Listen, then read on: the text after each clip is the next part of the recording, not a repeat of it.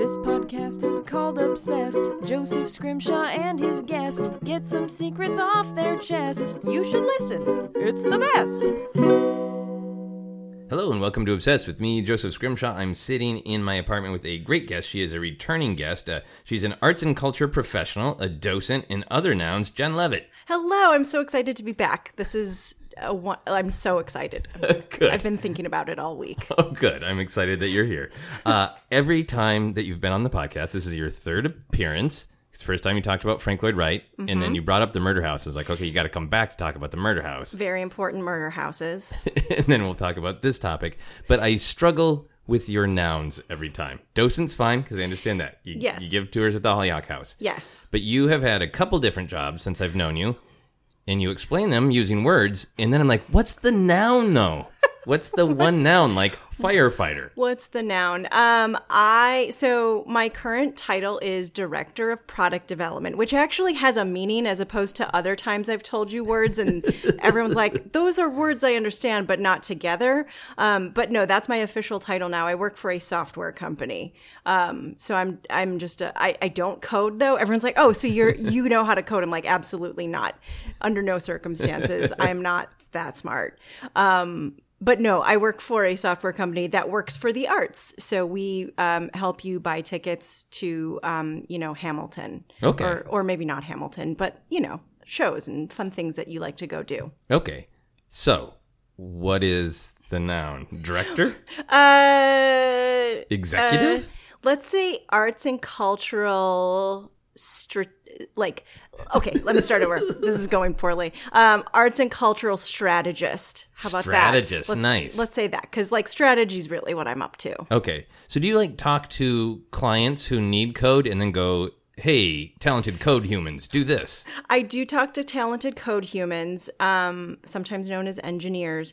I do talk to theaters and dance companies and symphonies about what our software does now and what they wish it would do that would make their lives better or help them sell more tickets to their shows this weekend. And I think about what of those things can we do realistically, what would help the most number of our clients, and then say, hey, code humans, can you do that? And how do we do that? And can we make it so? And sometimes that takes a long time, but sometimes it always feels very cool in the end. So so that's what I'm up to. That's what I do. That's really intriguing to me because I like communication, and I've had bits and pieces of that kind of thing where you're going from the client side where maybe they're just like, we want it to do this insane thing, and then engineers hear the ones and the zeros and what they need to type and realize how maybe from their perspective bullshit that is. So trying to bridge that gap to here's where one side can hear the other. Yeah, that's a really good way to put it. I am a liaison between tech people and arts people in a lot of ways. Okay, man, that's fun. It is fun. I love it. I really, really love what I do. So I think it's really cool. Yeah.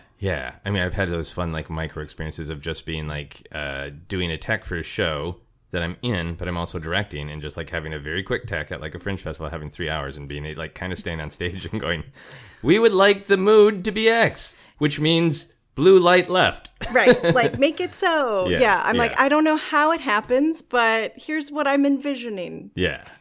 That's awesome. Yeah. Speaking of moody lights. Oh, yeah. So many moods. Our topic. So many lights. I'm really excited to talk about this. I wanted to talk about it because the next season is about to premiere. And I thought of you because I've enjoyed your guest appearances on the podcast. And also, I think you were one of the people who was really you have to watch this. You have to give it a chance. Yes, probably. I don't push it on everybody, but you in particular, I was like, this seems like something that Joseph would enjoy. And you were right. We are going to talk about Riverdale, the television show Riverdale. Hooray. So for someone who has never seen the show or isn't aware of it, how would you describe it? I always start by describing it as Gossip Girl meets Twin Peaks. Because I like both of those shows also. it's a lot of moody teens doing wacky things with some weird lighting, and none of it makes any sense usually, but it's still really entertaining with lots of musical numbers. The musical numbers are a big selling point for you, right? Yes, the musical numbers are phenomenal. I was trying to think about which musical numbers were my favorite, because there are so many good ones. There's so many good ones. There's like the episode where they did Carrie the musical, which feels like garbage layered on garbage in the best possible way. Right, because Carrie the musical is like a famously failed musical. Famously bad. People have tried to remount it, and it is still famously bad. I don't know that we'll ever solve that problem. I don't know that we need to, but somehow Riverdale did justice to Carrie the musical in a way. And also someone got murdered in that episode, which was great. And it moved the emotional plot forward, which we'll talk about because that's one of my favorite parts. Yes. I think that's, in terms of trying to describe it, you can break down the different pieces and the influences, and we will, but I think it is why I gravitate toward it is more than the sum of its parts. It is something that is just landed on, like, it can't jump the shark because it is always in the midst of jumping the shark and talking about jumping the shark. Right, and it's self-aware in that way that it knows that it is. I think the Carrie musical episode is like a perfect example of that. Like, we know that we are always jumping the shark. Yeah, it's just like this. The Riverdale always goes to 11. Like, yeah, so it's not. It's not even ironic. It's not like it's stepping back and pointing at itself and making a joke of itself. It is sincerely ironic. Really and truly. Really and truly deeply ironic.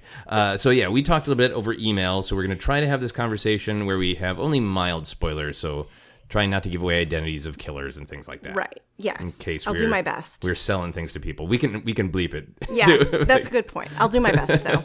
The Black Hood is bleep. We'll see if we get that. So I want to go back in time first. And before you watch this show, what, if anything, was your relationship with Archie and the gang and the comics and all that? It was actually fairly limited. I like in high school, I knew a little bit of the comics and my friends and I read a little bit of them, but like not a ton beyond that. Honestly, I know that Riverdale came from some sort of dark graphic novel comic. I don't know what it was. I'm very bad at that, but like I had no knowledge of that. I knew not a ton, to be honest. I knew that I liked teen programs, and I knew that are for adults. Let's be clear. And I knew that like it looked bonkers, so I wanted to give it a try. But like I didn't have a huge frame of reference beyond what people had told me and sort of what I'd gleaned from pop culture. Yeah. I suppose I should have said that for the intro if people are listening. I'm sure there are people listening who are like, fuck yeah, Riverdale. And other people are like, what is this again? It's What's a sexy Riverdale? teen Right. with the dudes have their shirts off, right? Yeah, got it. It's a sexy CW. Yes, this is based on Archie and Jughead and Betty and Veronica. And yeah, there was a general reboot of the comics that got Archie to looking, in all of the gang, looking much more realistic style of comic book.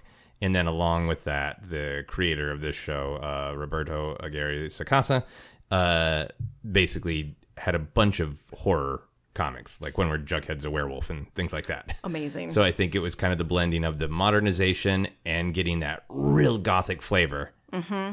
And I remember when the billboards went up, like I had friends who were like, what's that Comedy Central parody billboard up for? And like, nope, they're going to do Archie Buddy Fox. It's real. They're doing it. It's happening. It's real. So you saw like the billboards and the ads on the CW.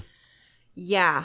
I think that's where that happened. I don't recall anyone telling me about it. So that has to be how I found out about it. But, I was like, yeah, I'm going to watch this. I like to always have one, like what I call like garbage teen show in my television rotation. And I hadn't had one for a while. And so I was like, this seems like a good candidate for that. So let me give that a try. And then I started watching during the first season, but it had been a few episodes. So I was able to binge like 3 or 4 of them all at once. And I think I was like, oh, yes, here I am. I watch this show now. Okay. Yeah. So you've talked about liking teen shows for adults and garbage teen shows. What do they give you? What do they fulfill? I just like to have one thing that's dumb and mindless to watch that also is very easy to get wrapped up in. Okay. Just because it's just a nice mental escape. Is it just that feeling of watching, like, obviously everybody on this show is stereotypically traditionally attractive, and they usually are in teen shows. Right. Almost to the point of absurdity of, like, your beauty goes to 11. Is that necessary? Right, like, right. Is it just for Riverdale and all the teen shows, is it watching something with traditionally attractive people, usually, you know, lit and designed very attractive, so it's pleasurable, but you're just kind of there for the soap opera, ooh, will so-and-so get together or not? Kind of. I also think there's something about, like, oh, I was never that, like, my teen life was never even close to that. Like, I don't think any teen's life is close to any of it, to be fair. But just this, like, fantasy world where it's like, oh yeah, look at those interesting lives those teens live. Like, particularly with, I think actually both Gossip Girl and now Riverdale, I'm like, how did this even happen? How do these teens get involved with so many murders? Do you wish retroactively that you had a teen life that was, like, really, really social? I'm not assuming anything, but, like, full of romance and danger. I mean, it was I was a very social teen, so it's not even that, but I do like the idea of getting dressed up and going to glamorous parties, which is something these teens always seem to be up to. Yeah. They're always going to parties, sexy parties. Yeah, I mean, they're very adult. Like, I feel like I'm going to turn on season 4, and they're mostly just going to be upset about estate taxes or something, like, very adult. I mean, in the most recent season, weren't they upset about taxes for the underground speakeasy? Yes. Wasn't there a tax issue? The teen with the underground illegal bar, yes. Yeah. Yes. Of course, absolutely. Yeah, very adult issues. Like, That's really, yeah. That's fascinating to me, that your teen approach, because I watched I've binged the first season, second season, third season, so I'm in the binge camp as well. I haven't watched it weekly, and I think that adds to the magic. But huge Twin Peaks fan, so that was part of the reason, like, okay, I gotta check this out. Mm-hmm. But when I was young and watching Twin Peaks, it was both like I was attracted to it and a little bit repulsed by it, because I wanted to be cool like those kids. Like, I didn't want to be murdered, but, like, Bobby was, you know, a bad boy, and their teen life seemed so adult and fun. So when I watched the first episode of Riverdale, I was just like, I don't know if I can do this. I'm not a sexy teen. I wasn't a sexy teen. I'm never going to be a sexy teen with a glamorous life. I've got a secret. No teens are actually sexy. They think they are, but there's no actual sexy teens. All of the people on this show have to be, what, like 27? Yeah. Probably. Right. As they were, yes, back in the day, and all the teen shows. Yeah, but sorry, I didn't mean to interrupt. No. It was the to the show's credit that the weirdness got me past that to now I just, like, it's really fun to watch these bizarrely sexy 27-year-olds have their adventures. It's true. So many adventures. Yeah. So I want to get into a little bit of kind of what makes it tick and what speaks to you. We know that the musical does, but it is a soap opera, so it's got that attraction. It's a crime thriller, a very purposeful comedy. It is really beautifully and I think kind of uniquely shot. It's got this classic theme of corruption under the beautiful, quaint Americana. So what, out of all those elements, what is drawing you to it? So many things. I like very much, particularly in the most recent season, that they just seemed to just launch themselves into outer space of bananas things, like, so, like, and they just act like it's really normal that Archie's fighting a bear. Like, that's a thing that happens. He's just gonna, like, he woke up in the woods and he's fighting a bear. Yes, sure. And he learns a lot from it. He learns so many lessons, and I think that's even before he goes to the Leopold and Loeb boys jail or whatever that place was with the fight ring. Like, there's a lot happening. Yeah. And they just treat it like it's of course that's what happens. Of course. I think that's part of why I like it so much, is that just the most bananas things that just keep happening. Like, part of that is why I keep watching. I'm like, what on earth could they possibly, what more could happen? Yeah. I think it's fascinating to me in a show that kind of does by its DNA want to go to 11, because that first season is like, it's very Twin Peaksy, right? It's a murder, and there's darkness under the quaint, nice town, and then the darkness just keeps pushing and pushing until you get to like season 3, and it gets a little bit meta where they're like, "Remember when we used to go to high school? Anyway, which murder are you working on?" Right. Oh, I guess we have the SATs also. Yes, yeah. I remember that became a plot point when Archie was like, "I know how to box. I know how to play a guitar. I've lived through fighting a bear. I can't do the SATs, man. It's too much. The SATs are too much. They're too much." Do you get hooked by the actual soap opera of just the cliffhanger of, ooh, what's going to happen next? Is that person got shot? Are they going to live? A little bit. Yes. There's a fair amount of that, because I have stopped binging it, and now I do watch it on a weekly schedule, and that lets me stay sort of engaged in it. And I'm like, oh, who got shot, and are they going to live, and what happened, and who's got the jingle jangle and the fizzle rocks? These are drugs on the show, just in case anyone's wondering. Also, I like to come back to find out what new name they've got for drugs this week. Right. I'm sure it'll be like the doo-wop or something. Right. Who knows what it'll be. Yeah. But I guess those drug names do get into that theme, that they don't relent on, that up until about 3 years ago, one could pretend that Riverdale had this surface of quaint Americana, and they still do like the diner with the classic cheeseburger and the malt, and there's a comfort to it, and there's a lot of like family being there for one another, right? But then constant drugs and murder and satanic cults and whatnot. Yeah, satanic panic. There's a lot of that. Yeah, I like that they have a lot of those tropes. There's like the gang from the wrong side of the tracks, and and there's the evil guy that's gonna buy the whole town and turn it into a prison or whatever. Yeah. So I like that they sort of play with those tropes that we all know, but just make them real weird. How do you feel about those tropes? I guess not even tropes, but there's that central idea, because it's what Twin Peaks, especially the original first 2 seasons, is based on too, of like, we pine for the imagined America of 1950s. Obviously, it wasn't the real America then, right? And even if it was, it wouldn't have only been for some people. So we pine for this comfort and quaint, but then get obsessed with, but then there's seedy darkness underneath. Why does that theme resonate? That's a good question. I think because there's something familiar about it, but also this give and take of, we're starting with an idea that you're familiar with, but we're gonna just play with it a little bit and keep you guessing a little bit. Because that's also, I think, part of the appeal of Twin Peaks for me too, is it starts with this idea of Americana and family and quaintness, and look at this quaint Laura little couldn't town. have possibly done cocaine. No, yeah. there's nope, everything's fine here. Like, and then they just really blow that up in a lot of ways.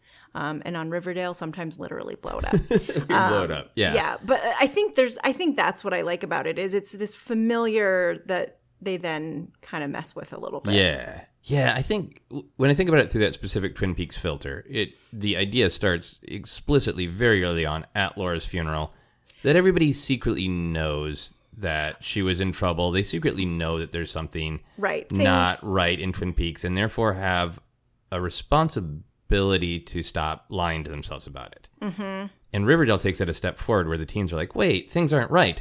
Let's form gangs and nonprofits and deal with it. It's so get up and go of like, there's darkness in the town. Let's shoot it with an arrow or drive it out with law. Like, they're attacking the evil. Yeah, they're going to write newspaper articles about it and start a weird hooded gang. And they're not going to sit around and let it happen to them. Yeah. it is weird that it is a show about like broody, sexy teens who don't allow drugs in their high school. No, absolutely not. They're going to break into the nunnery where all of the kids are living and save them from drugs. Yeah. Because the nuns are giving them the drugs, right? Yes, the nunnery that used to be farther away from town, it felt like. Yeah, I mean, yes. But now, I mean, and don't they have cars? I don't know. Yes. Sure, or Lyft. Call a Lyft. Like, it'll get you there. Yeah, I think they've kept Lyft out of town. Yeah. Otherwise, Hermione... It's too... Yeah, they're not ready for that yet. Yeah, the lodge industry would take over Lyft and pollute it. It's happening. Yeah. The Uber, that will be the drug next season.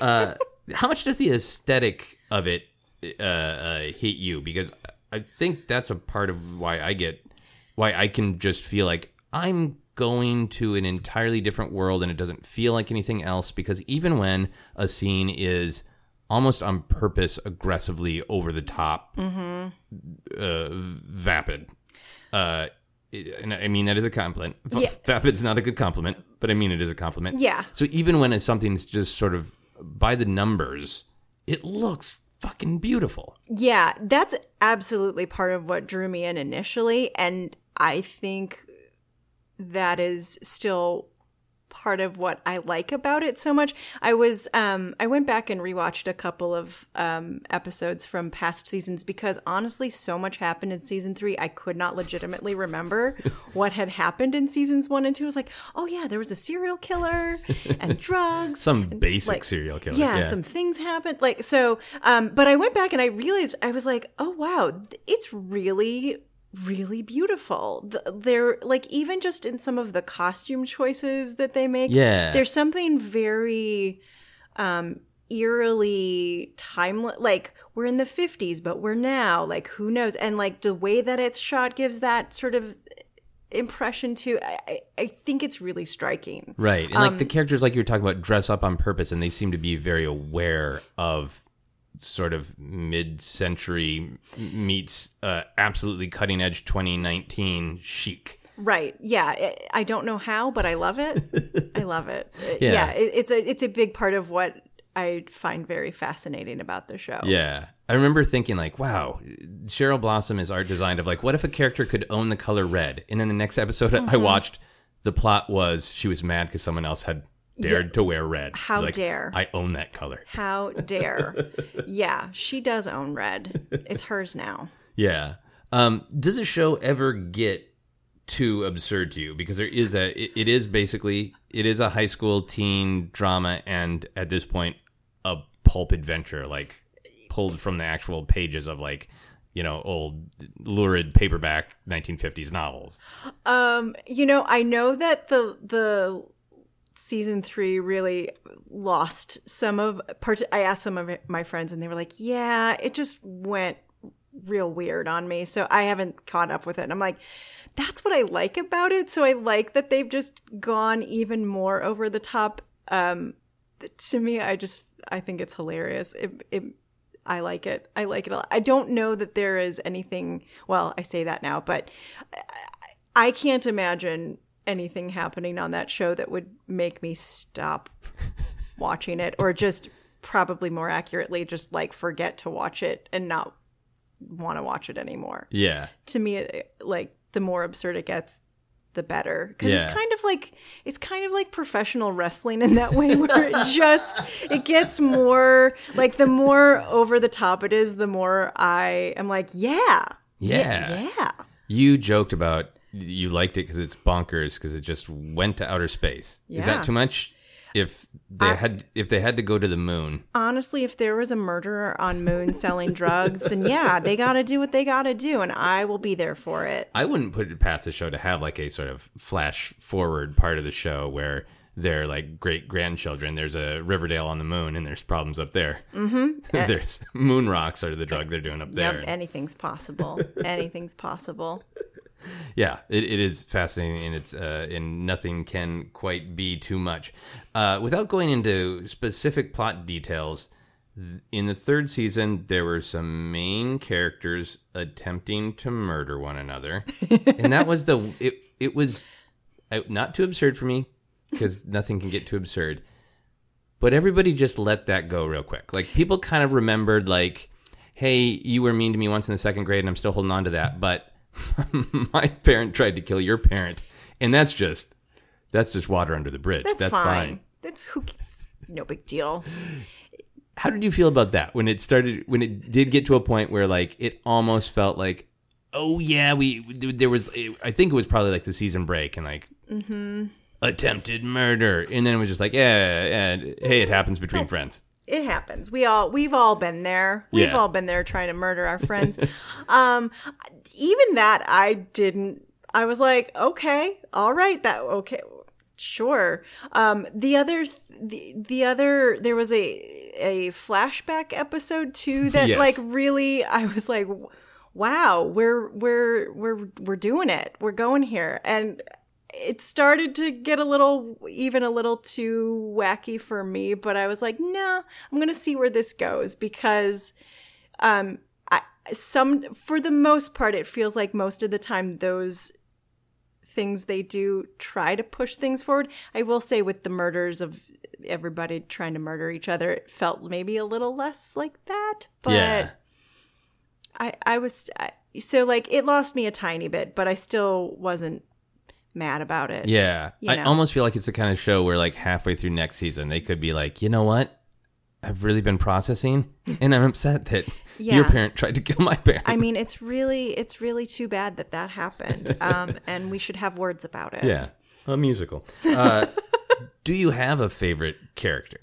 Cheryl. No question about it because she is the most ridiculous of them all. I do. Yeah. So she anytime she shows up in like with the cheerleaders, I know something absurd's going to happen. Maybe a musical number, maybe not.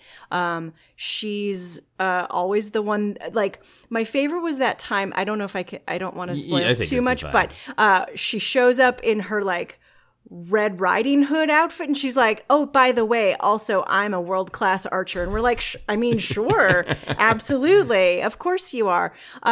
She went from being this somewhat unlikable character in season 1. She's not. They don't make her a very nice person. She's in season introduced 1. as the mean girl who you think is going to be the antagonist of the show, right? And they've really done a 180 in a good way with that because she's just like the most over the top of them all. The things that come out of her mouth just make me smile every time. I'm like, what? She owns the color red. Like she, I think, is phenomenal. She's always also the person. There's, I forget who got murdered because so many murders. She and the cheerleaders, the Vixens, show up to the funeral to sing a song. Because I guess they're also the Glee Club. I'm not sure what's up with that, but like in all black mourning cheerleader outfits. That's right. Because absolutely, why wouldn't they? And I have no doubt that Cheryl led the charge on that.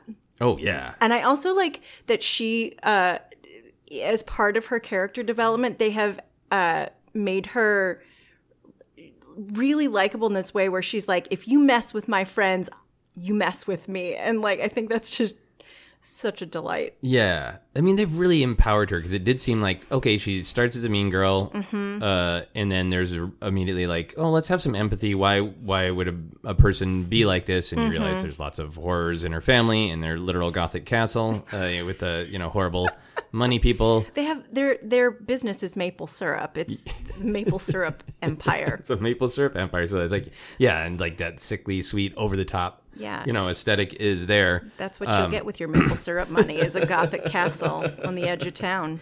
Yep. But yeah, then she goes to this defender of friends. Mm-hmm. Do you get inspired by her? Do you feel like if you have like a challenge coming up at work, do you feel like I'm going to put on my metaphorical hood and show up with my bow and arrow and my, nothing can stop me Cheryl Blossom attitude? I can't say that I have, but I certainly want to try that now because I feel like that's not a bad way to approach it. I sometimes deal with imposter syndrome in my professional life, not just And so I feel like that's a mental attitude that could really help me. Yeah. I like that. Oh, good, I'm gonna good. show up in my Red Riding Hood cape and my bow and arrow, metaphorically. But yeah, I like it. I'm going to try that. Cool. Yeah, I think a lot of the teens are like that because they obviously they have the adults characters and they are sometimes like, hey, teens, knock it off. But the teens are like, no, I can be award-winning journalist. No, I can be a detective. No, I can be a boxer. Like they're also like claiming their stake in the world and saying kind of total opposite of imposter syndrome of like, I can do that. Yeah.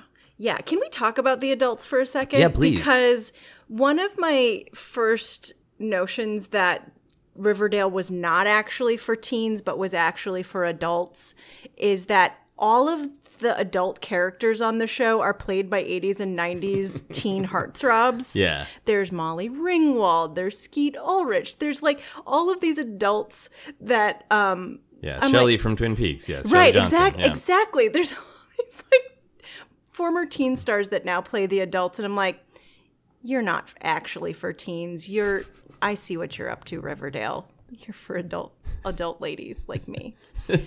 Now, do you think it's just that they're trying to bring in people who are in their 30s or 40s and watch these actors as teens when they were teens? I mean, maybe, but I genuinely don't think that they think this show is for teens anymore. There was I forget even when this happened because it's such a whiplash of so many things that happen. But there was absolutely this moment where Veronica was like, "Hey, I'm getting confirmed tonight at church. Betty, do you want to help me sing do you want to help me sing from the Cruel Intentions soundtrack, Bittersweet Symphony?" And I'm like, this is not for teens.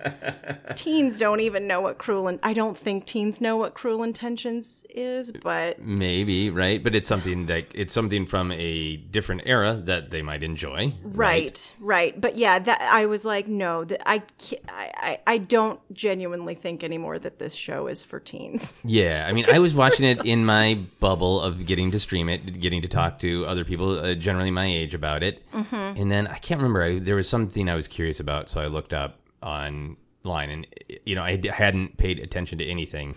And I can't remember what. There was a plot point at the end of season 3 that the fandom didn't like, and people were getting death threats. And like the actor of Betty was like, "Hey, we are actors." So yeah, certainly they do have a powerful teen following. Oh, that's fair. I don't talk to a lot of teens, so maybe I'm the out of touch one. I'm willing to admit that. I know. I think from a writing perspective, yes. It doesn't feel like besides being full of teen characters wrestling with things, exaggerated things that teens wrestle with, but coming of age, who do you trust, who's your friend, what happens when a friendship dies, like all sorts of relatable teen things, first steps into romance, all that. But yeah, with the references, like Leopold and Loeb, right? It's an obscure early 20th century murder, right? I don't Not actually even know obscure, if that's what it was called. I just like to call it that. No, it was. That's what it was called. I don't even remember what's real on this show anymore. What I've just dreamed in my head, like what's real and what's not. It's hard to know sometimes because it feels like you're in a fugue state sometimes when you're watching the show. Does feel much like Twin Peaks. It can feel like a dream, right? Right. Because it is like, was I a boxer? Yeah. Was I a guitarist? Did I fight a bear or have an affair with my music teacher? Maybe maybe it all happened. Did the gang become the sheriff of the town? Was I almost beaten to death 2 days ago and have one light scar? Did I also fight a man in a bear costume?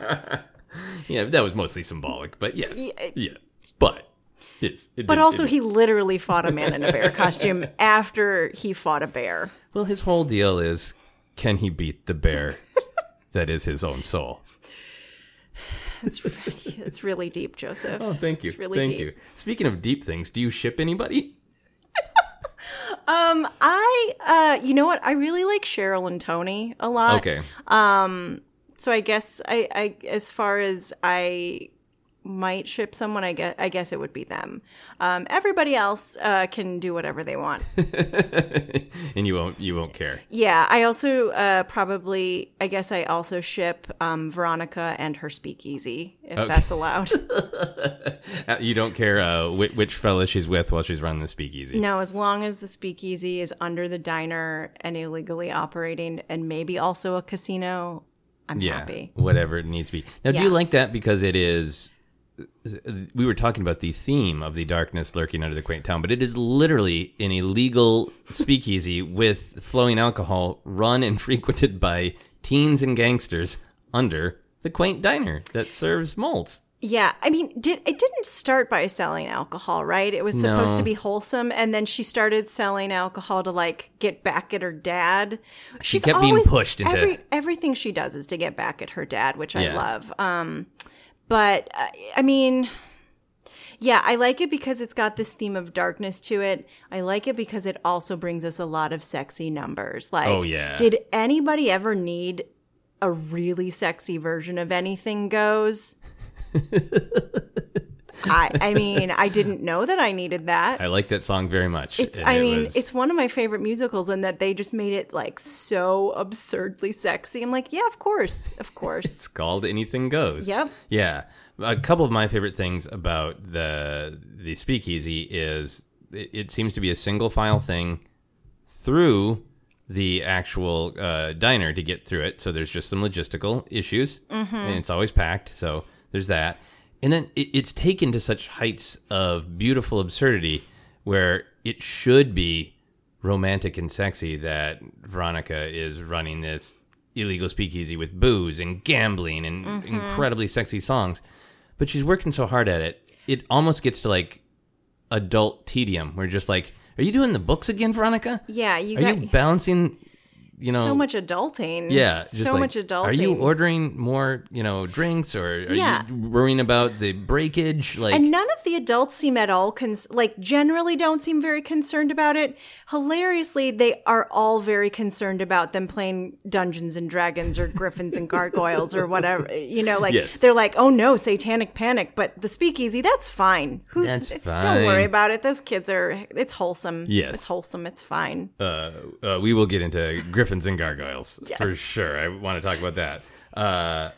For myself, for shipping, I found myself surprisingly invested in Jughead and Betty, I believe, called Bughead on the internet, I believe. Oh, no. Okay.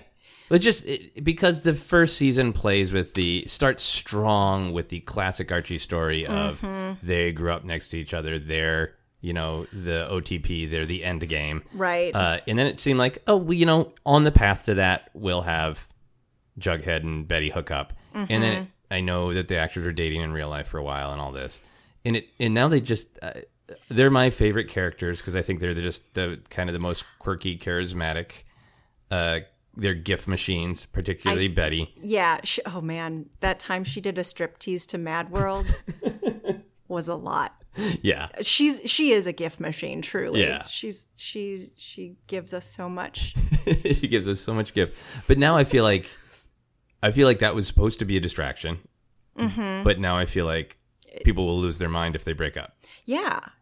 I mean, because they're like, yeah, I don't want them to break up. Like, that would be sad. I'm invested now. I can't. It's weird because I also think Archie is the worst character. Just not like as a bad person, but just he's the least interesting of them all. Like, despite bear fights and underground fighting rings and being like starting a hooded gang or whatever he's up to this week. He's just like the least interesting of them all. And Betty is just so dynamically up to like shenanigans always that I love her.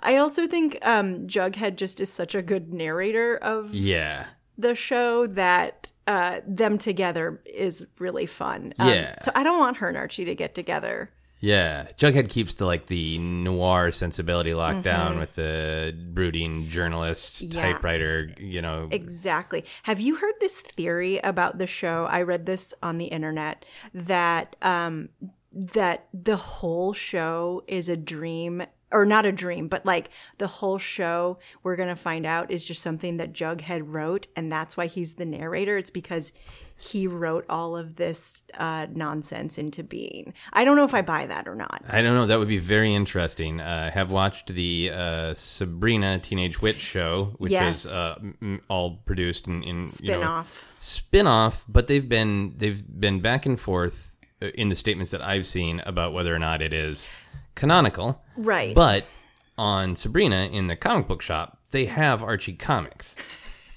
So I like the idea that either Jughead is writing and producing comics and they're not available one town over in Riverdale. They're only available in Greendale. Right. Or that maybe somebody else has been coming into Riverdale, watching it, and then producing a comic book. Right. And they just don't know in Riverdale. Right. They don't know. They also have never heard of magic or seen any magic in Riverdale, even though the next town over is literally mostly witches. Yes, and there is an episode of Riverdale where Jughead delivers something that is connected to Lovecraft lore. I think H.P. Lovecraft is just listed as the recipient.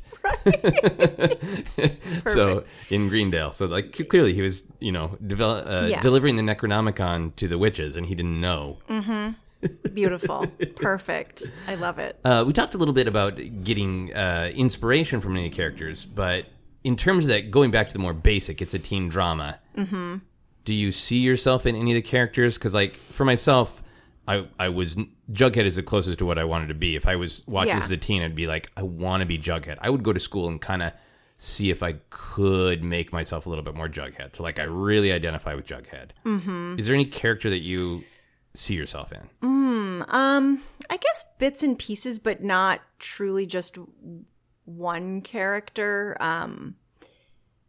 Especially like teenage me, I was such a like theater dork, and like, but also on the school newspaper, and so like I see these little bits of all of them where they want to do the right thing and they want to like bring attention to the cult in town or whatever.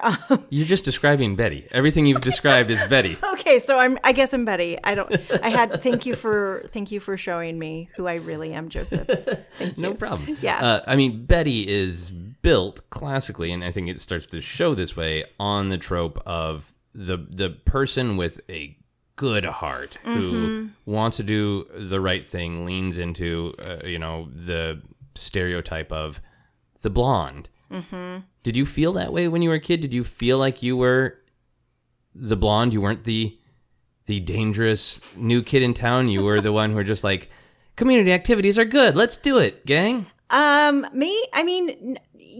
straddled that line. Okay. I definitely straddled that line because I was the good kid, and so I could like sneak out of study hall without a hall pass and no one would ever stop me. So that was like, dark, Jen. So like I used my power, my power. I definitely was like, it's cool. No one's gonna notice. So I would do. I was like both good and bad. Yeah. As a teen, but in a very wholesome way. Yeah.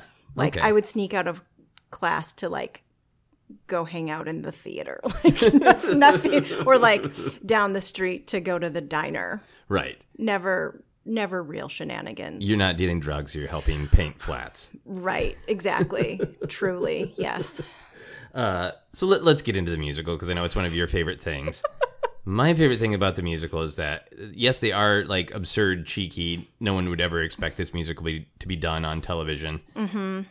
But I love that Riverdale is a world where it is valid for the characters to work through their actual interpersonal drama by singing songs from strange, cheeky musicals at one another. Uh-huh. Yeah.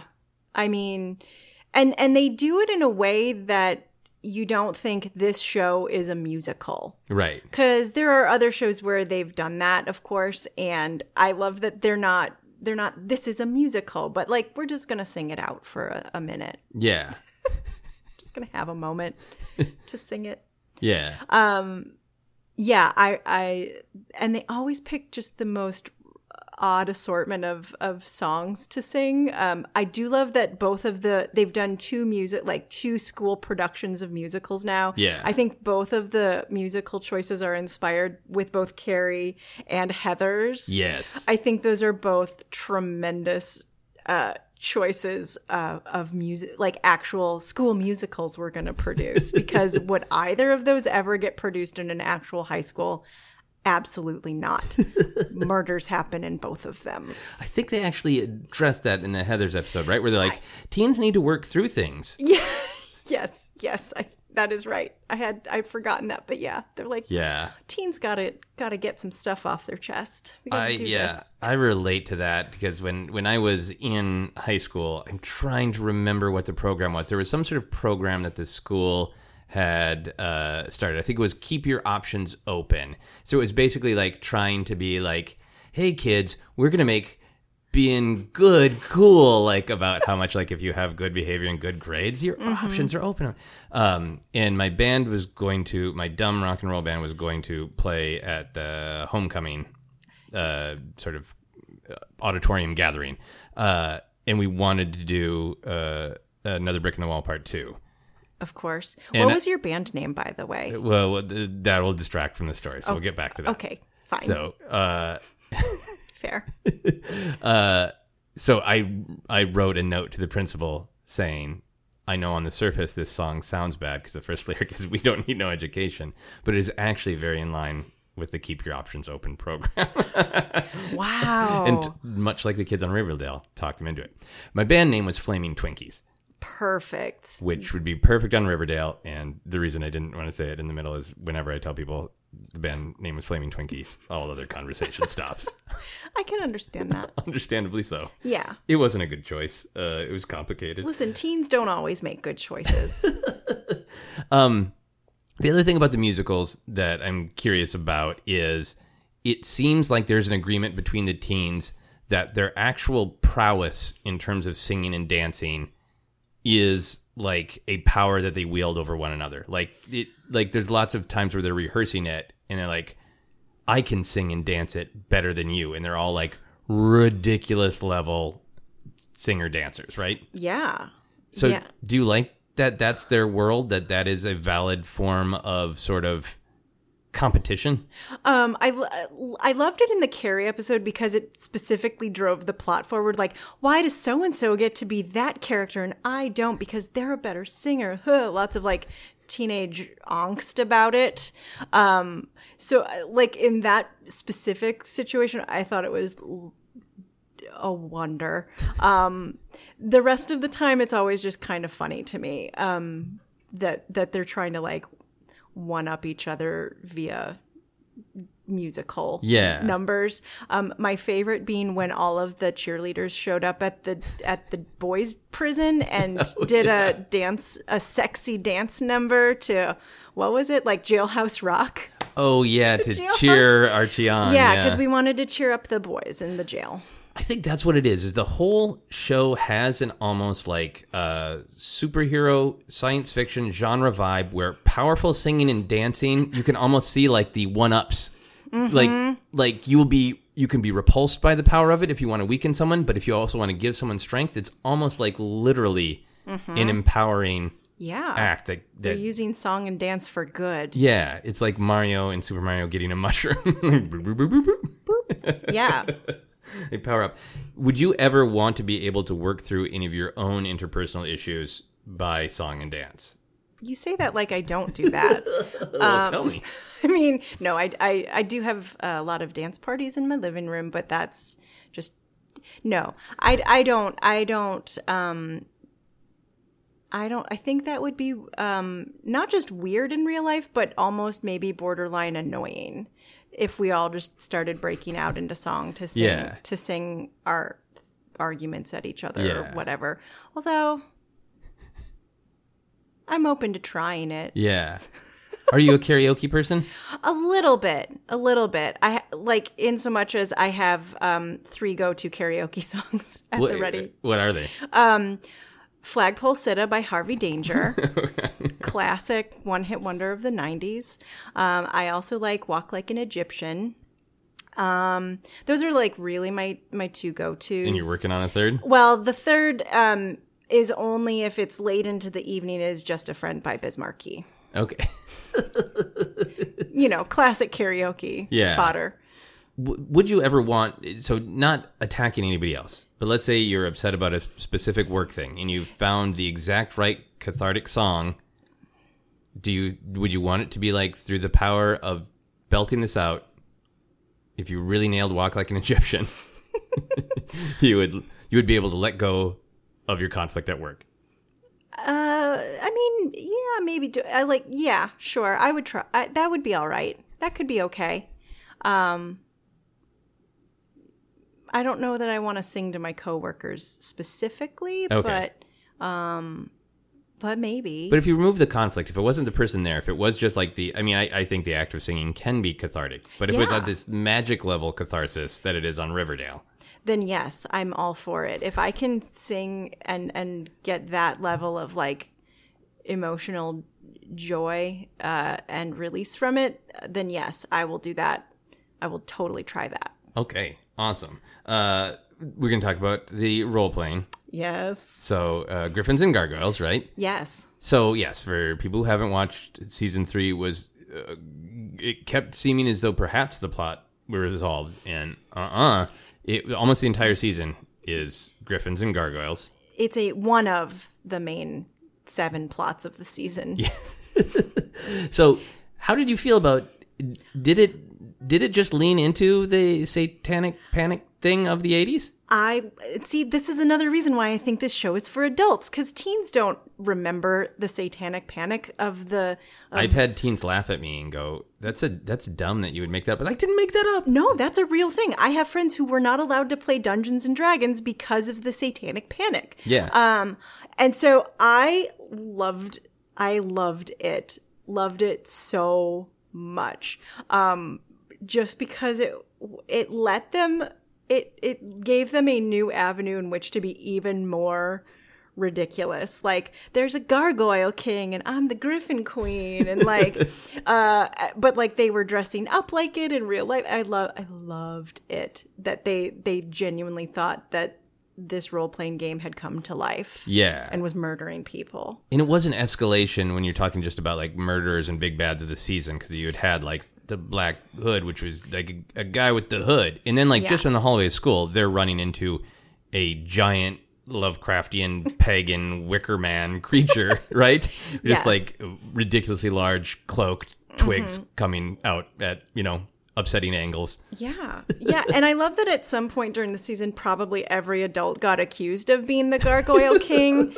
Like, now you're the Gargoyle King. Like, so every single one. It's the principal of the school is the Gargoyle King. Like, I love that all of the adults got accused of it. Yeah, because it's so bananas. But I am not a person who has played role-playing games, but I like that it like how fun and like truly fantasy it was to see that all come to life. Yeah. And for them to play it very seriously. Yeah. Like, the reason it all happened is because the adults had played a game of it in the 80s and never finished it. Like, what? And now it's coming back to us. Like, incredible. Yeah. Incredible. Like, and they took it so, like, that was a premise they took very seriously. Yeah. Yeah. And I love that. I play role-playing games, and it had like these great thematic echoes of there are kids coming of age and they're trying on different roles, and that's the power of role-playing, is trying on different roles and playing with the darkness. So like, absolutely, all these great things. But the satanic panic thing, so like in the 80s, that was like a very fundamentalist thing. That was a very controlling censorship. It was a real thing, right? Yeah, you look at actual Dungeons and Dragons and it's like, there's a gelatinous cube. It's not like there's absurd monsters. It was not, so to me, it's got this weird tension, because Riverdale is insanely, on purpose, progressive, right? It embraces and celebrates diversity. It is extremely sex positive. It is very progressive. So being like, yep, got to watch out for those role-playing games. They'll get you with the evil. Yep.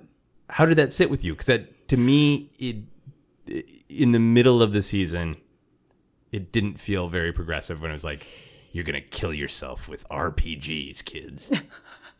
Yeah, I feel like they were trying to subvert it a little bit too. Kind of the same way they've done with all of the drug plot lines and the nuns trapping all of the like outcast kids who are,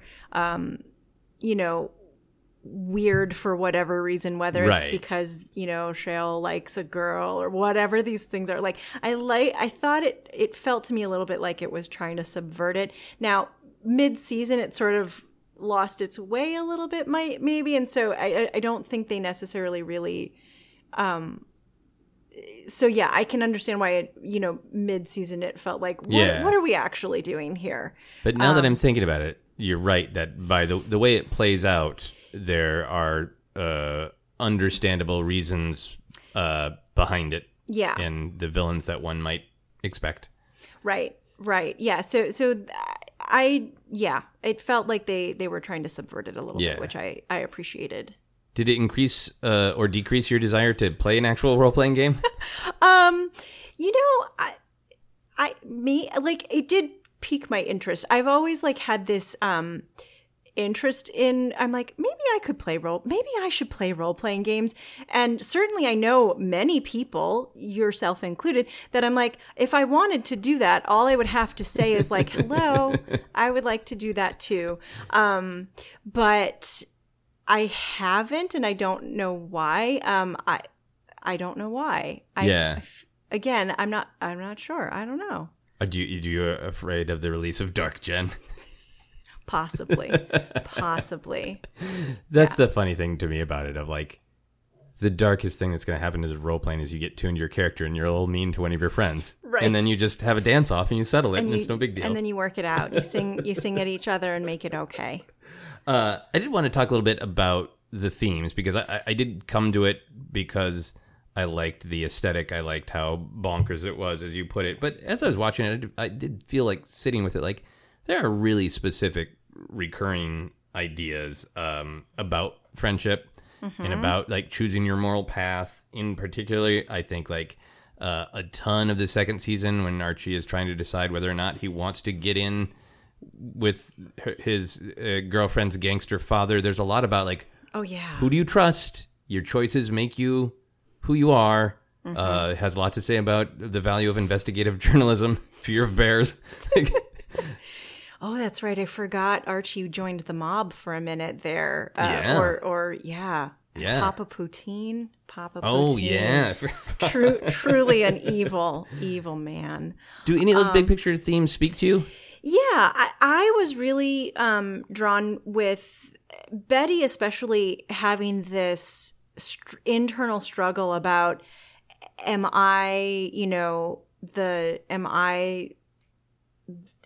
have I inherited evil traits from my father or my grandfather or my ancestors, or is that something that's inside of me, or am I really a good person? Like, I really liked, I was really drawn to her particular struggle with that, because I thought, I was like, that's not something just that teens deal with, but I think that's something that we all sort of wrestle with at some point or another. And I was like, all right, Riverdale, that's cool. I mean, maybe we don't wrestle with it in the same dramatic fashion in which Betty has wrestled with it. Right.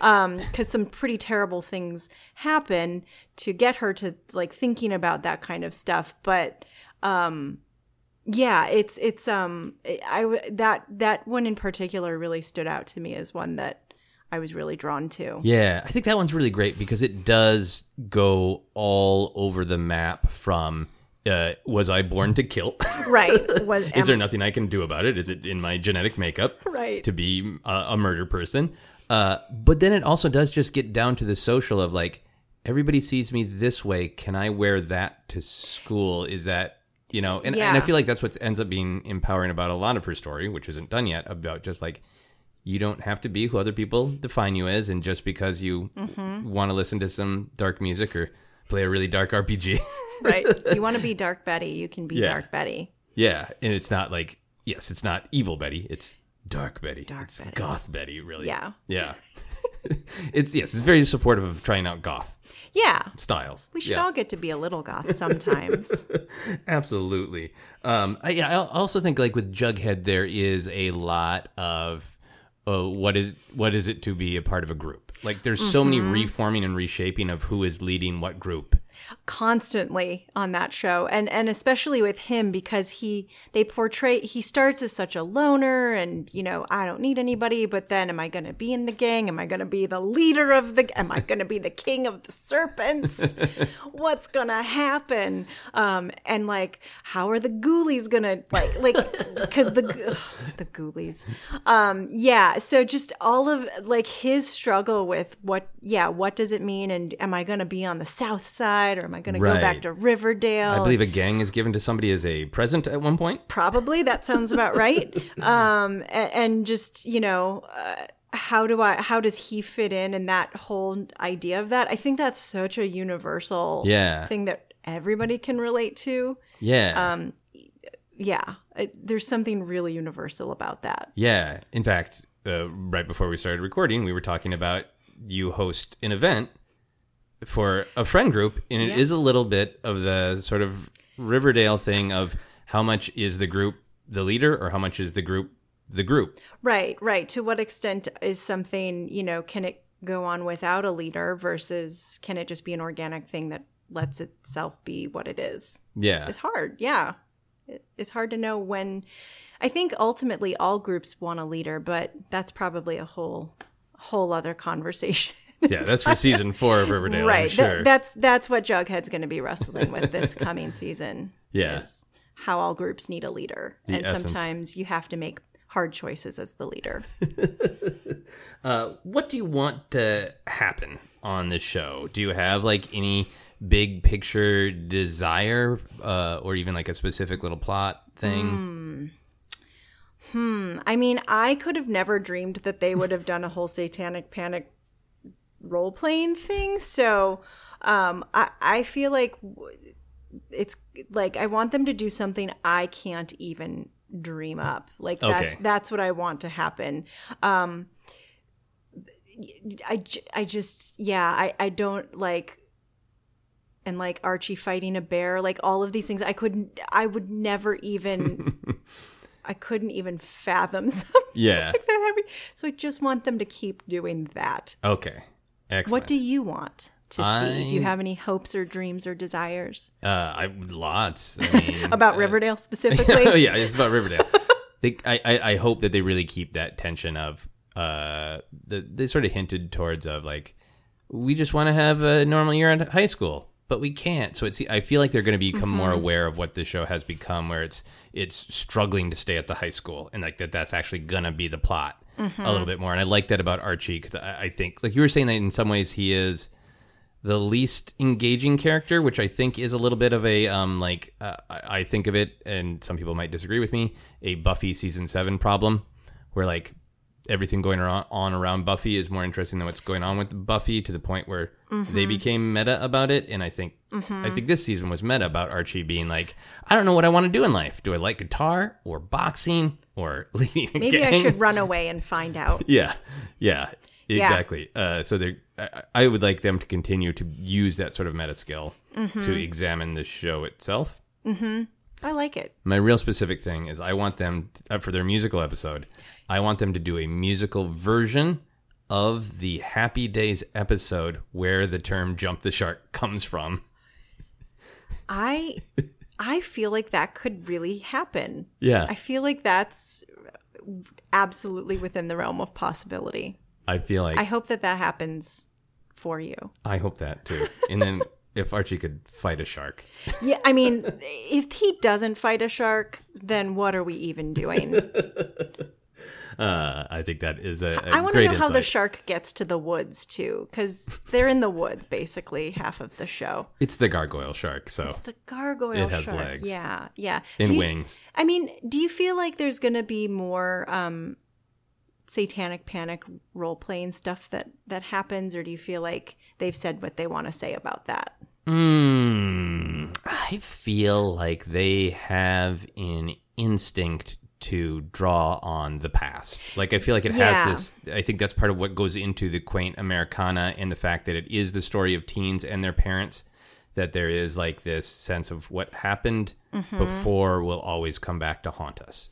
Yeah, because they always pull some things from the last season into the new things. So I'm curious to see what those things are that they pull from season 3, because there were many. Yeah. So what of that gets pulled through into the new stories? Yes. Like, I wouldn't be surprised if it's Betty who is the Griffin Queen, right? Yes. So that's kind of her fully embodying her good side, right? I wouldn't be surprised to see her have an actual superhero fight as the Griffin Queen. That would be incredible. That would be incredible. What if they do a Halloween episode where she just dresses up as the Griffin Queen? Oh, beautiful. And then she gets to have a fight with like a shark in the woods. The gargoyle shark. Yeah, the gargoyle shark. Thumbs up from me. Hooray. We're going to move on to our How Obsessed Are You questions. Do you think about Riverdale every day? No. Although this last week I have thought about it every day because I wanted to remember all the things. But I would say when it's actually on TV, I do talk about it with friends at least a couple times a week. Okay, yeah. So that's part of your obsession, is the interaction with friends about it? Getting to talk about what absurd things happened on Riverdale is always a treat. It's one of the best parts about it. So are you going to watch it week to week then? I think I am going to stick with that because there's something about that I think is really fun. Particularly when I binge watch a show, it kind of feels like Stockholm Syndrome to me, where I'm like, oh, now I'm in it and I buy into all of it so like wholesale that when I watch something week to week, it lets me really take in how like kooky some of the things are that happen on Riverdale. Because when you just watch like 8 of them in a row, you start to be like, yeah, of course that happened. Of course the gang is going to, deal drugs and also be the sheriff of the town and maybe also, start a roller skating gang or whatever. I don't know. A strategic riot. For because they have to. You just get to, it's too easy for me to just start accepting that the things that are happening are fine. Yeah. Okay.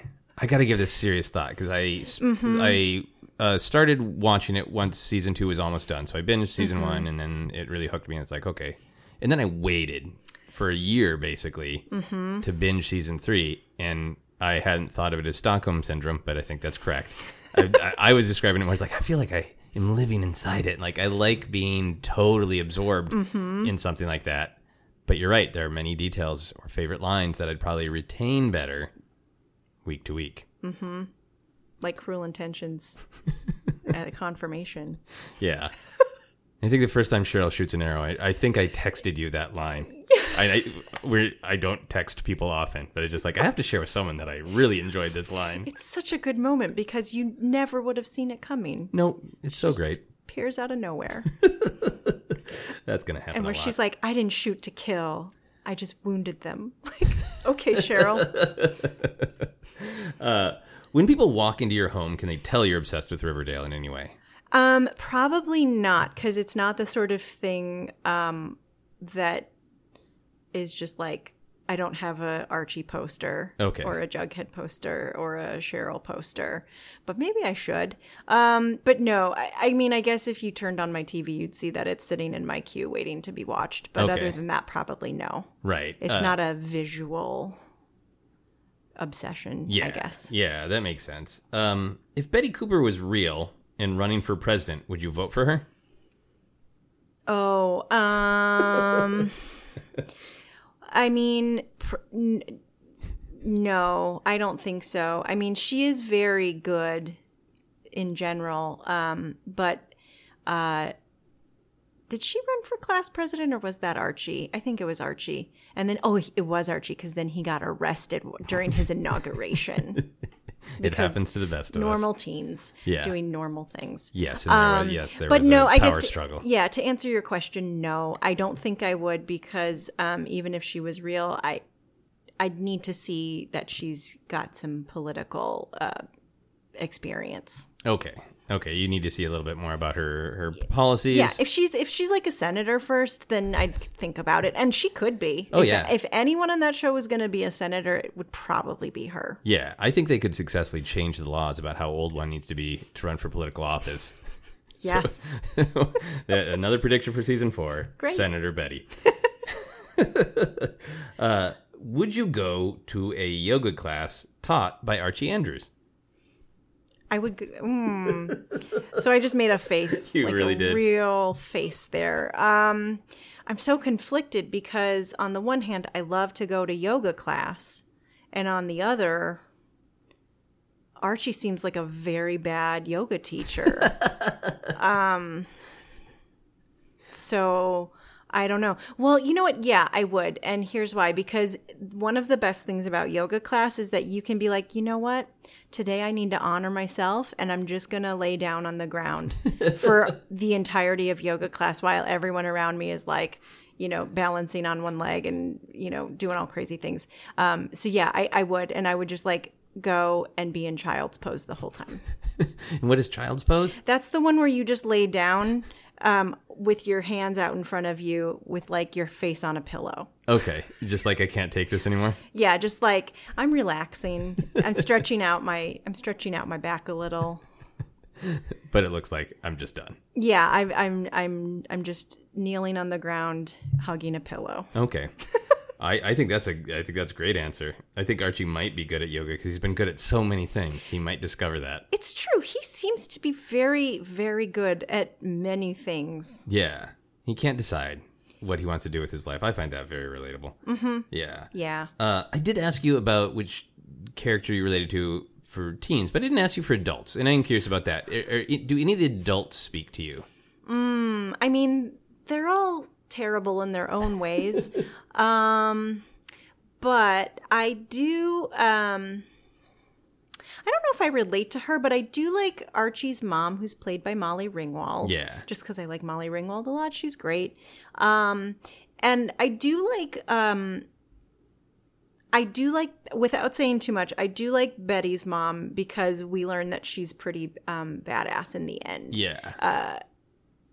But yeah, so I like both of them, and I don't know that I relate to them necessarily, but I definitely enjoy them. Yeah. A lot. Okay. I can see you relating a little bit to Archie's mom because she does have this, like, she seems fun, like she could really cut loose, but she also often is like, I'm busy doing lawyer things. Yeah. So she has that. So she's smart. Yeah, she's smart, and like I have this job. I'm a professional. Mm-hmm. I hope we get to see more of her actually in the next season. I think we're going to. Yeah. I think yes. Yeah. We'll have to. Yeah. Would you attend a Riverdale convention? Oh, so large crowds make me nervous, but Okay. I might consider that. Conventions always remind me that I will never love the thing the most because there's always people that are so phenomenally good at like fandom things that I am impressed and awed by them. Okay. So like I would go and just be like in total awe of how much people know and love and can cosplay as Cheryl. I guess. Yeah. Okay. So I would go. So I would go. It's more about your relationship with conventions and fandom than Riverdale. Correct. Yeah. Like if I could just go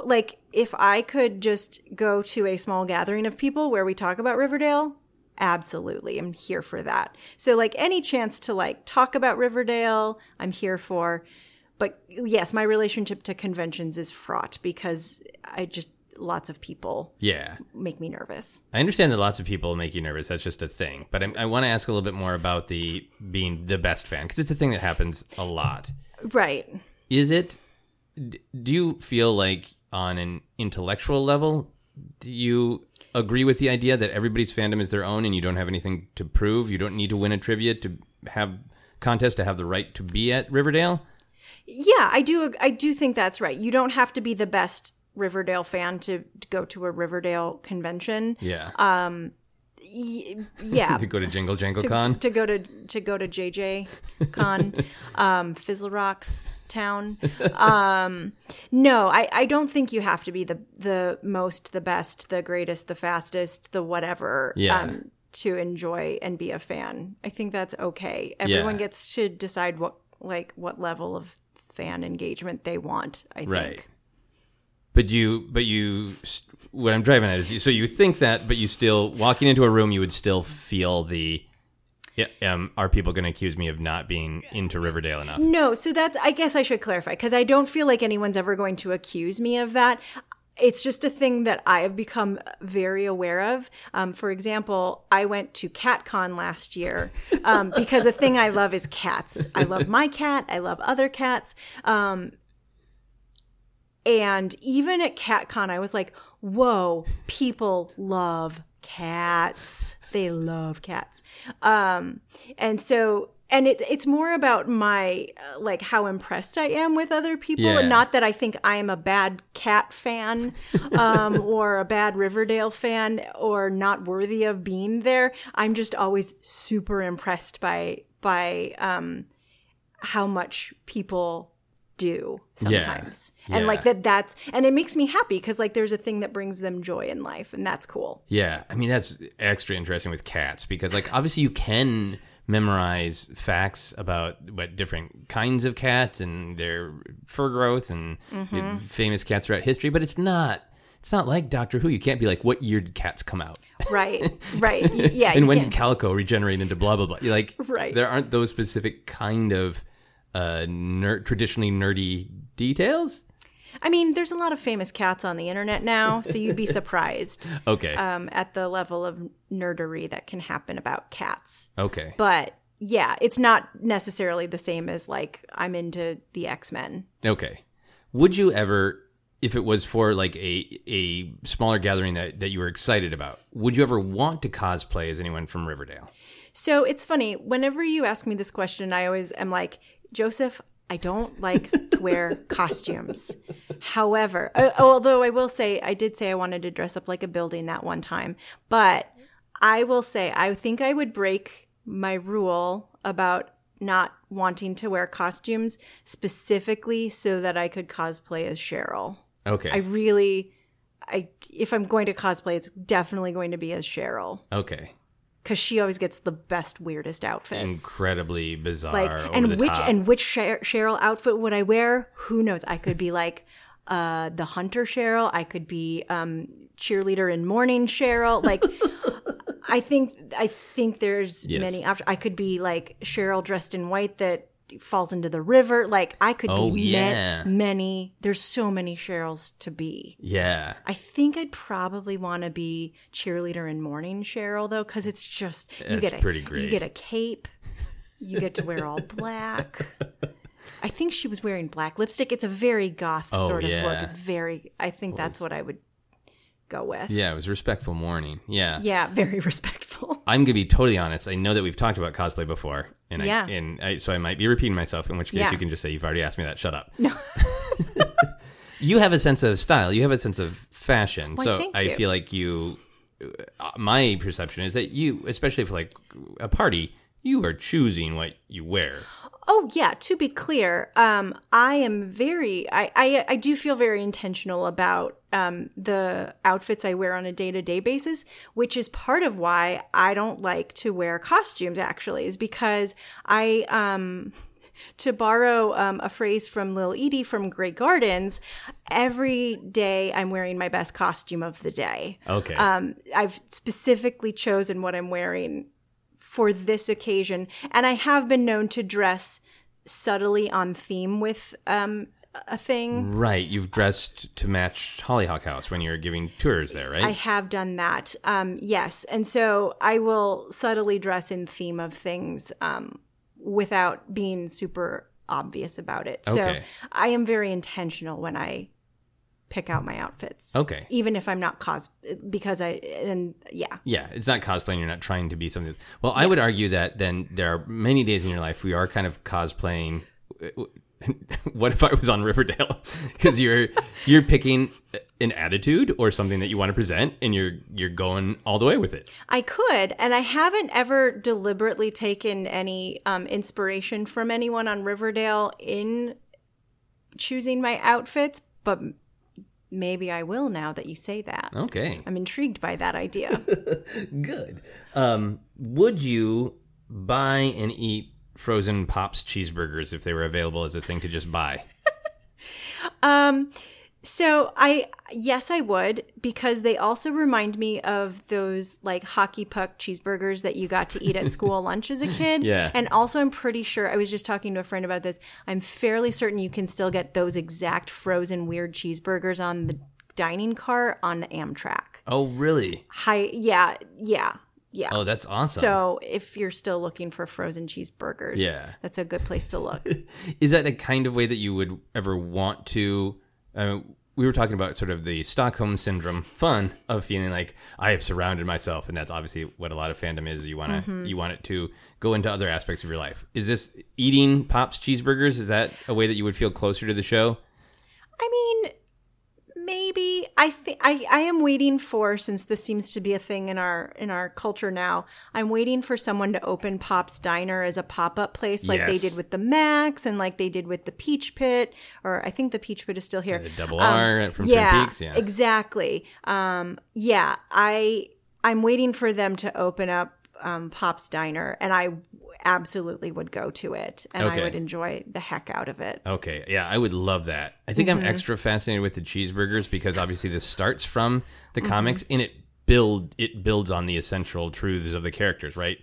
But then it does go its own way. So I just love that Jughead is like a gang leader, journalist, crime investigator, and then also every once in a while, like, oh, and he still likes cheeseburgers too. Yep, and also cheeseburgers and milkshakes. They're great. They're great. They're still good. So tasty. These two games are real, so I'm wondering if you would ever want to play them. Okay. Riverdale Monopoly and Riverdale Clue. No and yes. I think Monopoly is a terrible game. It's just so slow. Yeah. So slow. I had a friend once who proposed a performance art piece where it was just going to be him and his friends playing a game of Monopoly until it ended. Like that was the show. And I'm like, oh, that makes me tired just to think about it, because you could go on for weeks with that. But Clue, I love Clue very much. Clue the movie is my favorite movie. Oh, wow. I love Clue as a game. I think it's great. So, yes, I think Clue would also lend itself very well to Riverdale. Yeah. Or Riverdale would lend itself well to Clue. Either way, I think it's great. I love this idea. Awesome. Yeah. Have you ever played Monopoly without the general house rules of, you put money into the community chest? Maybe. How does that change things, would you say? Without that rule, it is brutal capitalism, and it ends quickly and is devastating. I mean, because it's just like the real world where somebody gets down a little bit, and then another person gets richer, and then just continues to crush them and grind them into dust. Well, and that's what the original intention of that game was when the lady invented it. Yeah. Before they stole it from her. She wanted to show that capitalism was bad, so... Yeah. Mm-hmm. Yeah, so then instead we have this game that we're all like, ugh, that goes on forever. But like, and that's why we should have social services, right? Community funds to help one another when we're down, because otherwise the game ends. That's so hard-hitting right there, Joseph. Oh, thank you. Wow. There aren't as many life lessons in Clue, I don't think. But no, I could just be wrong. like don't murder, and maybe don't leave your candlesticks out. Don't leave your murder objects just lying around. Put the murder objects I hadn't even away. thought about this, but if they did make a Griffins and Gargoyles game, would you play that, or would you be afraid? Ooh, I mean, people get murdered a lot when they play that game, but I would play it. Okay. I would play it because they get to, like, do you get to do this in real role-playing games? Like, is there a lot of, like, drinking of potions? They seem to drink a lot of potions when they're playing that game, which is intriguing to me. No, I mean, it has some relationship to real role-playing games. You can play role-playing games any way you want, right? Sure. But, yeah, I mean, there's not a lot of them just, like, checking their armor stats to see, you know, how many hits left they have before their shoulder plate falls off. It's more like, drink a smoking fluid. Right. And Like, hunt a person in the woods, which doesn't happen as often. like many things in Riverdale, it's based on something in reality and then just taken over the top. Okay, that makes sense. I was like, they drink so many liquids. A lot of potions. Would you name a child or a pet after Riverdale in some way? Oh, maybe. If the name suited a pet, perhaps I would name it Jughead. Like a little chunky gray cat, maybe. Okay. Maybe. But it'd be more of if it happens to match the cat. It's not something that you would want to. Sometimes the name chooses the pet. I think that is wise. If aliens were visiting Earth and you got to greet them, would you show them an episode of Riverdale to explain human culture? No.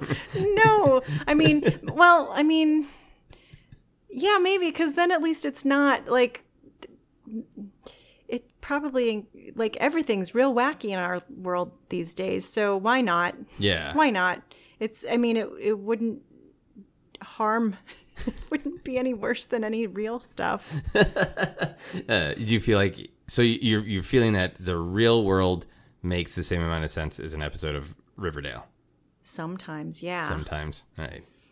Sometimes not, but what do you think aliens would gather if you showed them an episode from just like the middle of season 3? What assumptions would aliens make about us as a culture? I think they would think that adults are very evil. I think they would wonder why we're always putting people in jail. I think they would also wonder why we're hanging out in underground bunkers drinking potions. Like, they'd probably start looking for us in underground bunkers. Yeah, all the humans live in underground bunkers. Secret ones. Secrets. That everyone knows about. Yeah. Final How Obsessed Are You question. You've been asked this before. If you were about to watch season 4 of Riverdale, but a bear came into your apartment and stole your remote, would you try to get your remote back from the bear? I mean, can I call my friend Archie to fight the bear? Because if so, then yes. I don't feel like I'm equipped to fight a bear. Okay. But if I can phone a friend, then yes. Okay. Because I do really want to watch the new season of Riverdale. I'm excited. What if it was a person dressed as a bear? Then 1,000%, yeah. You would fight that person. No question about it. I'd actually maybe just invite them to watch Riverdale with me. Actually, come to think of it, I'd invite the bear too. Hey, bear. Yeah, just sit down and watch? Let's watch Riverdale together. It's a wholesome program. It would be so great if I suddenly saw a bear live tweeting Riverdale. Like, wow, it came true. That's the content we need. I asked everyone to make a noise to sum up their obsession. What kind of noise does Riverdale make you emit?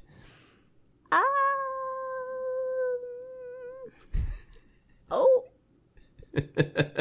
And those are good noises for you? Yeah, I mean, yes, because that's usually the noise I'm making when something happens. I'm like, what just, woof, what happened? What's going on? On a scale of 1 to 10, what do you think your rating is obsession-wise? 1 lowest, 10 highest. Where do you put yourself? I'm gonna go with like a solid 7.5 to 8. I think. Okay. Yeah. Is it just because when you're engaged, you're that much engaged? There's that. I think I've also convinced a number of people, you included, to watch this show. So I feel like I am certainly an evangelist of it. Yeah. Which feels like it should count for something. You get at least 2 obsessed numbers from that. Yeah. Yeah. And you actually convinced me to watch it and then to keep watching it. Because it had been on my radar because of the Twin Peaks connection. You're like, give it a try. And the first couple episodes I struggled with a little, partially because of my own baggage. Yeah, and then you're like, Jen, it gets so weird. Yeah, you were like, Jen, I don't know. And I'm like, no, stick with it. Stick with it. And it got me. It got me so good. Anything else that you wanted to share about Riverdale that we didn't touch on? I mean, there's just like 1,000 things you could say, right? But I think, no, we've talked about all of my favorite wacky moments. Yeah. Okay, yeah. Cool. Can you tell people where they can find you on the old internet? Yeah. Let's see. So you can find me on all of the usual social medias at Stars in Jen's Eyes is where I'm usually to be found. Cool. And any projects that you want people to know about, or is that not kind of how your job is working right now? That's not my job per se, but you can always come visit me at Hollyhock House and take a tour. I'd love to show you some architecture. And if somebody sees you there and tries to bring up Riverdale, how's that? Is that? I would say let's talk after the tour about our favorite parts of Riverdale. Okay, cool. Here's some quick plugs for this show, and then we'll do our final weird questions. You can follow me on Twitter and Instagram is @Joseph Scrimshaw. You can follow Obsessed Podcast on Twitter and Facebook is @Obsessed Podcast. You can also check out the Star Wars podcast I co-host. That is called Force Center. For info on all my upcoming shows and comedy albums, you can check out my website at josephscrimshaw.com. You can also support Obsessed by backing us on Patreon. Full info on that, go to patreon.com/Joseph Scrimshaw. All right, final questions. Don't have anything to do with anything. Would you rather be able to shoot which of these two things out of your hands? Lightning or breakfast cereal? Breakfast cereal, because it's delicious. Do you still enjoy breakfast cereal? I don't. I don't. I'm boring. I have the same breakfast every day, and it's not breakfast cereal. What is it? It's 2 scrambled eggs, some fancy yogurt from the farmer's market, and usually like a plum or a peach piece of fruit. That's a really specific healthy breakfast. That's like... It's super wholesome. It's kind of like how Steve Jobs wears a uniform every day and it just made his life easier. Yeah. Eating the same breakfast every day has made my life a lot more streamlined. Oh, I totally relate to that because I've had this conversation with my wife, Sarah, of like, I'm trying to be better about being creative about food, but I'm being creative about other things. So I'm just like, pizza. Yeah. Yeah. Because when you don't have to think about it, yeah, it can just be. Yeah. And I have enjoyed many frozen pizzas while watching Riverdale. Did you enjoy breakfast cereal as a kid, though? I did. I loved breakfast cereal as a kid. Yeah, it was like any whatever the new flavor was, I was like, Mom, I want that one. Give me that one. Like, yeah.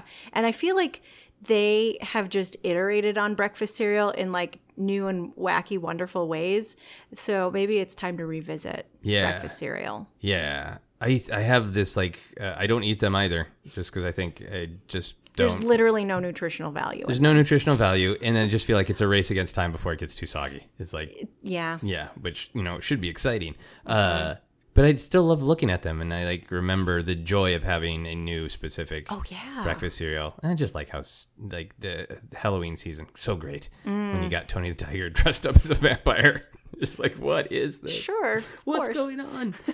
Speaking of Halloween times, if every full moon you turned into a wear something, what would you want to turn into? I think I would want to turn into like a were Cheryl from Riverdale, like dark werewolf Cheryl. So you would just be Cheryl for 3 days? I mean, but also But can I also be a little bit of a werewolf and Cheryl, like a combo of the two? Okay, so you are were Cheryl. Yeah, like literally like a werewolf and Cheryl, because I want to have like werewolf powers, but also I want to be able to hunt people with a bow and arrow and wear cool outfits. The visual of that, of just like, I'm going to go into a hike into Griffith and then seeing like, oh my God, is that a werewolf in an amazing outfit? Yes. Do they have a bow and arrow? Must be where Cheryl. Must be where Cheryl. And a song and dance. Amazing. Hooray. Final question for everyone on the podcast, which you've answered before. What is happiness? Happiness is getting to watch a dumb teen program if you feel like it, or getting to like watch your favorite TV show every week. Yeah. That's one little part of happiness. And is it happier to you to have a show in which you are deeply engaged on like multiple levels, or is it happier for you to just feel like an escape, like you opened a door from the real world and stepped into something else? I do like the fantasy aspect of it. There's Yeah. something about getting to escape from whatever your life is and whatever you're thinking about that day Yeah. with All right. something weird and wacky and wonderful. Okay. I think I tried to convince you to say happiness is escapism, which I didn't mean to. You're not wrong, though.